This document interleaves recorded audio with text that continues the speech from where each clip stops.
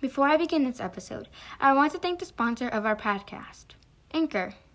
Anchor is a free podcast creator that you can make money on and also edit your podcast. If you are a beginner like me, you should definitely check this app out. It will even be your first sponsor. Hello, welcome to Book Tales. My name is Maya and I will be your host for this podcast.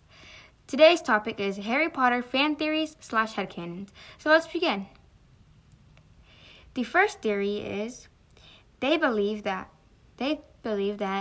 Voldemort, Snape, and Harry all represent the three Peverell brothers. They think that Voldemort represents the first brother because he craved power and used it for evil. Like in the first brother, he used it to be the most powerful wizard and basically the same as Voldemort because he also wanted to be the most powerful wizard, but he wasn't. They both never accomplished it. Well, the first brother kind of did a little bit, but he got killed literally that night of, so they both kind of didn't really accomplish it, but yeah. They think that the second brother is Snape because both of them had lovers and both of their lovers died, so they both wanted to be reunited with them, kind of like, if that makes sense in a way. Like Snape loved Lily and Lily died, and the second brother's lover died, and that's kind of how the resurrection stone was brought to be complete and stuff. So that kind of like Snape too. And they believe that Harry represents the third brother because he welcomed death as an old friend. So if we look back at the Deathly Hallows, there it's talking about it's showing that Harry knows that he has to die and is ready to die, and that's really kind of how he presents it, because like the third brother, he also had the invisibility cloak, and he was like, well, it's my time. Here you go, my son. He gave the cloak to his son, and he welcomed death like an old friend, just like Harry did. I personally love this theory, and I find it very true because of the evidence it has to support it, so I can kind of imagine this being true. Even J.K. Rowling loves this theory, so this says a lot about the theory itself. The second theory is a headcanon.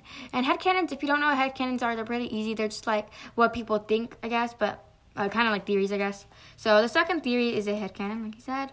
This one is one year, Fleur decided to knit Molly a sweater because she noticed that she was the only one without one. I love this headcanon because it's so true. Molly made sweaters or jumpers, whatever you really want to call them, or knitted the sweaters or jumpers for all of her kids. I think even Mr. Weasley, if I'm correct. Hopefully I am.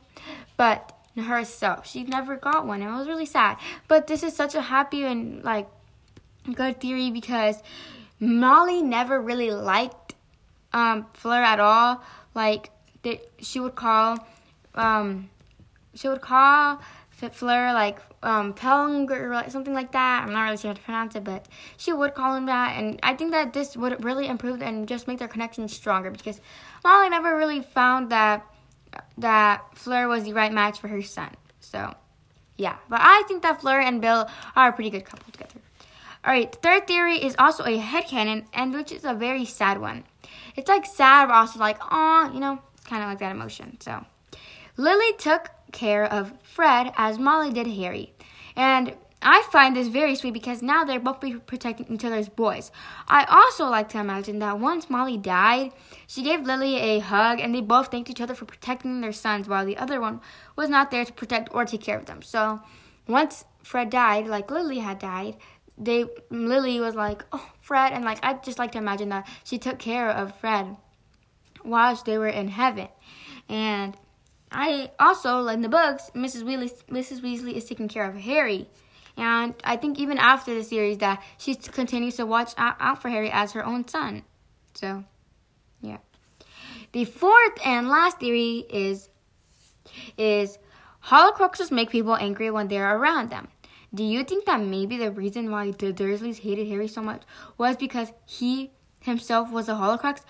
I think that this actually might be true because if we see Harry is a Horcrux. So if we look in the Deathly Hallows, we see that he was getting angry at Hermione for just being around. He was you're not doing enough. So that is pretty true, but also, if you think about it, Hermione was not getting mad or anything like that, and she was around them. and Hermione, Ron have been around him for a long time. So that's kind of like makes me feel like there's kind of evidence to not support it as well as to support it. So I kind of find this a little bit true and a little bit, it's like an outright one. But my favorite theory, if I had to choose one, is probably, or a headcanon, probably the third one, or Lily taking care of Fred, Molly taking care of that one, or the first one. I find those as one of my favorites because they were very good. Well, that was the last theory / headcanon for this episode. I hope you enjoyed it as much as I did. Stay tuned on the next episode of Book Tales. I'm your host, Samaya out.